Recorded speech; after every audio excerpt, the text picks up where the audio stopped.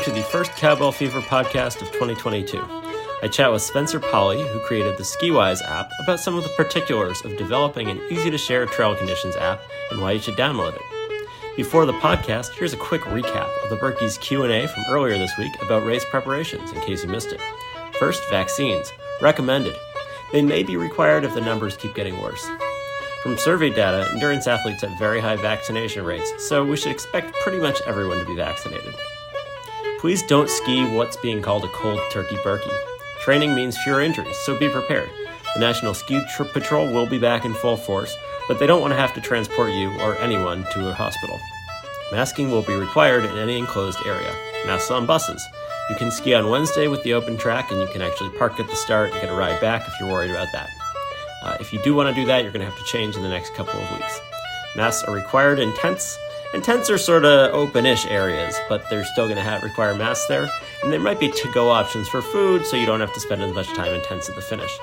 There will be masks required at the expo. If you're not comfortable with the expo, someone else can pick up your bib. There will be instructions on that on the Berkey website. And new this year, you can actually pick up your bib at the start. Although if I were going to do that, I'd leave quite a bit of extra time. Bibs won't be mailed out because there's a lot of extra staffing and lead time involved with that. Rest stops will be actually similar to 2020. Touch points don't really spread COVID, and we know a lot more about COVID, so volunteers might be a bit more spread out, but they'll be out there. There will be self-serve options for those who want, but mostly it'll look like a pretty traditional event. There will not be a virtual option, which adds a lot of complexity for the Berkey. There's also no way to do a 5-day event on short notice, so to go back to something like last year. So really don't expect a lot of major changes. Wednesday, open track, Friday and Saturday for the big races, and then smaller events in Hayward on Thursday is what it's going to shake out to be. If you are COVID positive, they'll have more information on the website closer to the race. If you have symptoms, probably you're not going to be able to show up and race. But here's hoping that the initial declines we're seeing in Omicron levels continue to the Berkey. Spectators are allowed. It's outside after all, so just show up, even if you're not racing. And now, on to the podcast. Spencer, thanks for joining us. Spencer came to me about a year ago and sent me an email, and he said, I love your Berkey website, and I listen to your podcast, and I'd love to advertise on your site. And I just turned it. I looked at what he'd done, and I said, no, I'm not going to allow you to advertise on my site. I will absolutely promote what you're doing for free, but I'm not going to advertise it. Spencer has an app for ski conditions, and this is something that I'd sort of tried to do with a web-based thing about 10 years ago and had built up a database of ski trails in the East, and I know there's databases in the Midwest, but this is just a really fast, easy, mobile-ready, mobile-first solution, and I wanted to bring him on the podcast to sort of talk about the genesis of that and also talk about the Berkey. So thanks for joining, Spencer. Yeah, thanks for having me. And before we start, I just want to say thanks because you're a big reason that I've been able to push SkiWise towards the Northeast area. You gave me some of the trail information that's helped now me be able to expand to that sort of demographic, which has been awesome. So thanks. And excited to be here. Yeah, how many trails do you have in the database now? Yeah, I think it's like 816 or 817. A lot of them, the new ones that are popping up are like some smaller ones that kind of just been lost in the mix, but a lot of the Midwest area and a lot of the Northeast area mainly. Yeah, I know. I think I sent about 250 that sort of stretch from northern Maine to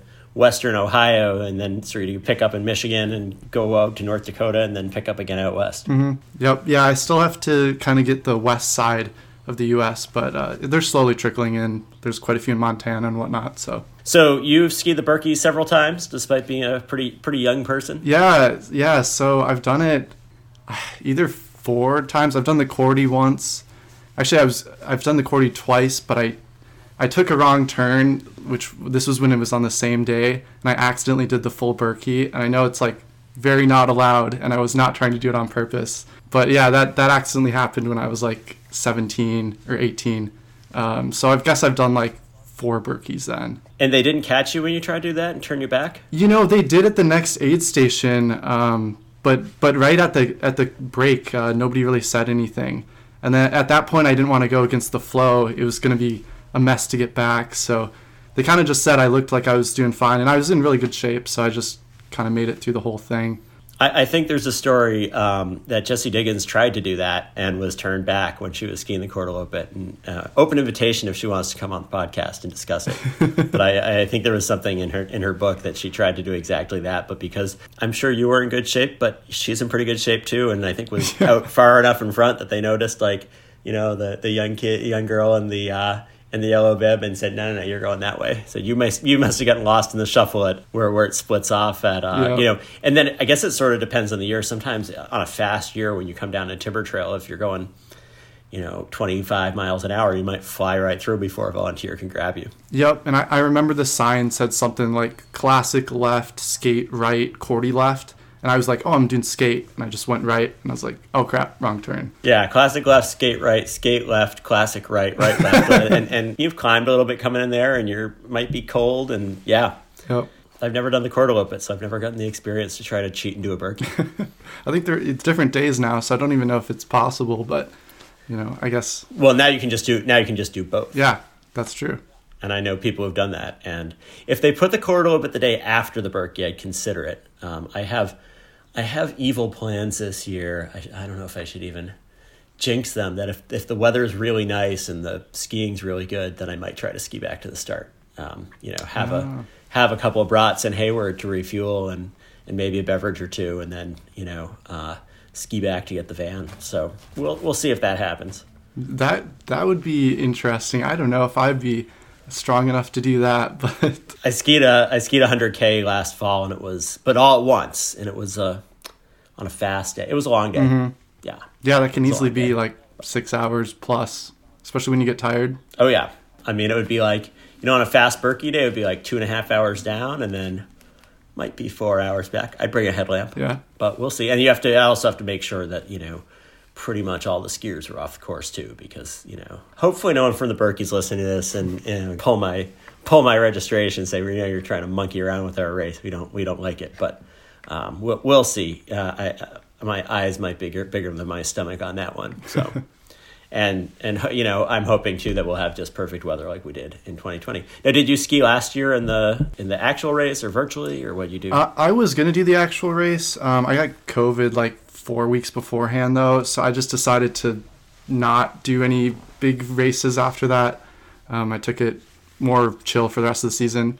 But I'm hoping this year I can stay healthy, and then I hope to do the in-person Berkey. Yeah, well, I think that makes pretty much everyone listening to the podcast and signed up for the race. So you're a computer science major at UMD, and then you graduated last year? Yep. Yeah, I did. So I started SkiWise when I was a junior, and then I built it and grew it more senior year, and then now I'm just a new grad. So this is my first year running SkiWise outside of graduating. And did you do it as like a class project, or did you just do it because you saw sort of a need that needed to be filled?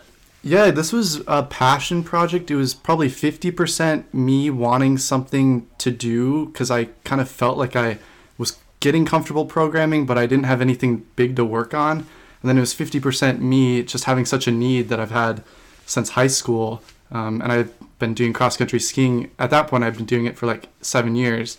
So I knew there was demand for it. I just wanted to kind of build it and see, like, hey, is this actually something people could use? I knew, and that first season I got maybe like 200 something skiers, and really just was testing out the waters, and I got a ton of feedback. And then the senior year is really where I was able to grow things and meet you, Ari, and get, you know, more expansion to other areas and whatnot. So now is this still sort of a part-time passion project, and you found lucrative paying work? Exactly. Yeah. It's just what I do kind of through this winter months, along with skiing on the side outside of my day job. Hopefully I could take it to a full-time thing at some point if I choose to kind of go to that direction. I have some ideas, but I'm fine with where it is. It makes enough money just to pay for its costs, essentially. So at that point, I can run it indefinitely, and I'm fine with that.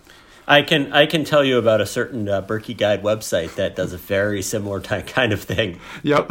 When you started this, were you sort of thinking that there needed to be something that was more mobile native? Because this is really built as a mobile-first app, something that you use when you finish skiing and can, you know, take a photo and upload it sort of immediately. Yeah, so I think my mom a little while ago described this best, and she said kind of like when you're at the head of a ski trail, you just went skiing, you're cold, everything's cold. You kind of, if you're going to make a trail report, you want it to be really easy. You want it to be big buttons. You can just click. Maybe you don't even have to type at all if you don't want to. And you can just submit it right at the trailhead. And so that's kind of what I was going for SkiWise, was something that's so easy to use that it doesn't have to be like something you even think about really. You just kind of ski, maybe make a trail report after. Before you go ski, you check the trail. You'd be like, oh, here's the weather, here's the trail conditions. That's a new feature actually that's just added, is weather for the trails. I don't think it's on the mobile version yet, but it's on the web version still. So the mobile features too allow some other potential things to come out. So like right now we have push notifications. If a trail report is made at a trail that you frequently ski at, you can get notifications. Also, I could do notifications where after you ski, maybe it sends you a notification saying, hey, we've filled out half a trail report. Do you want to just finish the rest of it and submit? And stuff like that. So like it would know where you are, like a location-based thing would know where you are and would say, you just skied here, you spent an hour here, we know that we think you went skiing. Do you want to confirm that? Exactly, yeah, and just making it easier, because the easier it is to make the trail reports is really where it becomes more valuable, because you can get more frequent, more updated information. Right, and I know that for, given how some years, and especially early season, especially in some of the more marginal climates, really trail reports can be kind of iffy. And, do you want to drive half an hour when, they said they groomed yesterday, but you don't really know if it's going to be good, or did the 3 inches of snow actually fall? So I know I haven't gone skiing because I just haven't had that information, so it's helpful. Mm-hmm. I think the other thing for me is that I'm really excited about using it this year, because last year I had a phone that lasted 1 month shy of 7 years, and the battery, it wasn't on its first battery, but if I took it out and the temperature was below 30, it would die almost immediately. So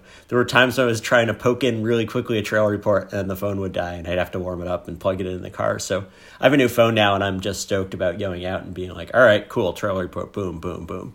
Yep. Yeah, I just love that, making it as easy as possible. I think that's the key, really. Do you work at all with trail groomers and trail managers, or is it mostly just users? Yeah, so that's kind of the next step. There are probably a dozen or so trails that are actually posting grooming reports. I know like Snowflake in Duluth, that's where I've skied before a lot, like my freshman year of college.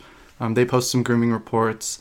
There's quite a few near Bemidji area in Minnesota, and there's more kind of coming along. That is really where I see kind of the biggest opportunity, though, especially for the future, is kind of making this a really nice tool for trails, because it could be really a tool where trails can allow skiers to maybe like get their pass, view trail conditions, view the information. Is it open? Is it closed? And it could also be really easy for groomers. They could just like have the phone in their pocket as they groom, running, seeing where they go, and then using that information to see what gets groomed and just sending it to the skiers. So if I want to double down, that's kind of the direction I think I'd go. And that's really interesting, because I think a lot of those pieces exist, but they haven't been integrated into a single product, especially with the end users also being able to contribute. So I think that's a really interesting way to go. Yeah, what I've seen is there's some like tools that do this for just general trails. And then there's some tools that do kind of trail reports for skiers. And I kind of want to be like in the middle, where it's more than just trail reports, but it's also still limited to just skiers, because not too interested in kind of the other niches, because again, there's all those other tools. Now, I think there's a lot of unique things that just cross-country skiers can find really valuable. If it was more general as an app, I just couldn't do it. It's a great idea to do something that is really combining all of those pieces. And I hope to keep following where it goes. For people who haven't downloaded it yet and haven't used it yet, do you want to give a quick description of where they can find it and what the best way they can access it is? Yeah, so it's an iOS app, an Android app, and a web app. So you can just use it as a website on your computer or anything else. You can find it at skiwise-app.com. It's free to download. There's really not any paid tier or anything right now, maybe in the future, but at this point I'm more concerned about just making it useful for as many people as possible. I encourage you to just give it a try. If you see any trails on there or if you don't see any trails that you want to be on there, you can submit those and I'll approve those.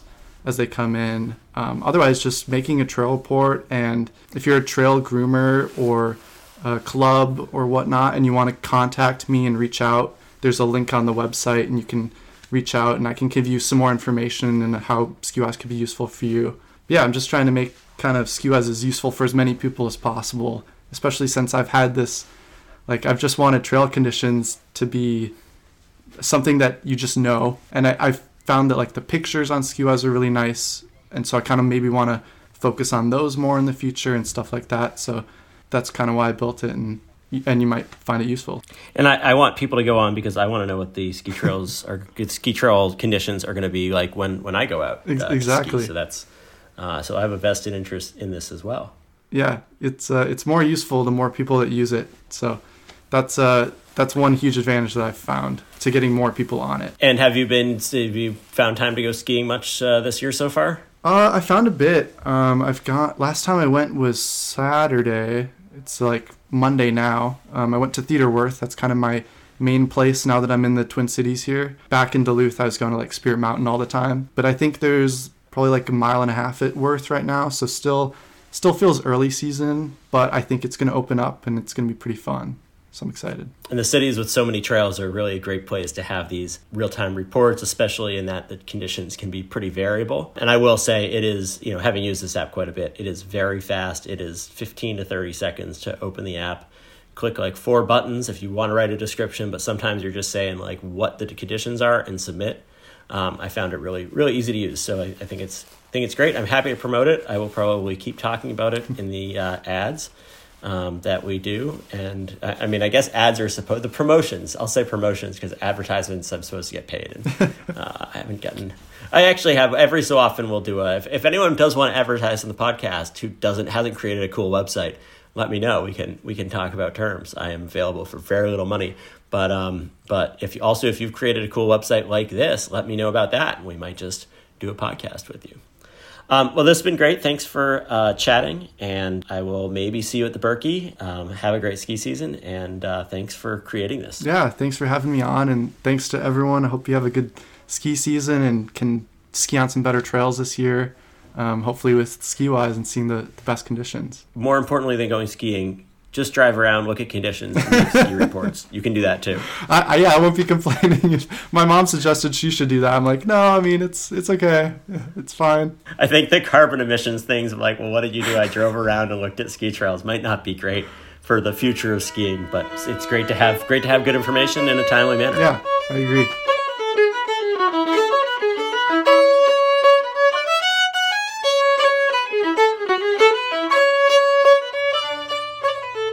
So thanks, Spencer, for coming on, and everyone go download SkiWise and post some trail reports. Especially if you go skiing. And thanks for listening. We're hoping to have several more podcasts before race day and, of course, afterwards. And that's not much more than a month. Thanks, as always, to Catherine for the fiddling. Any Patreon supporters we may have, patreon.com/offsevitt. Go check it out.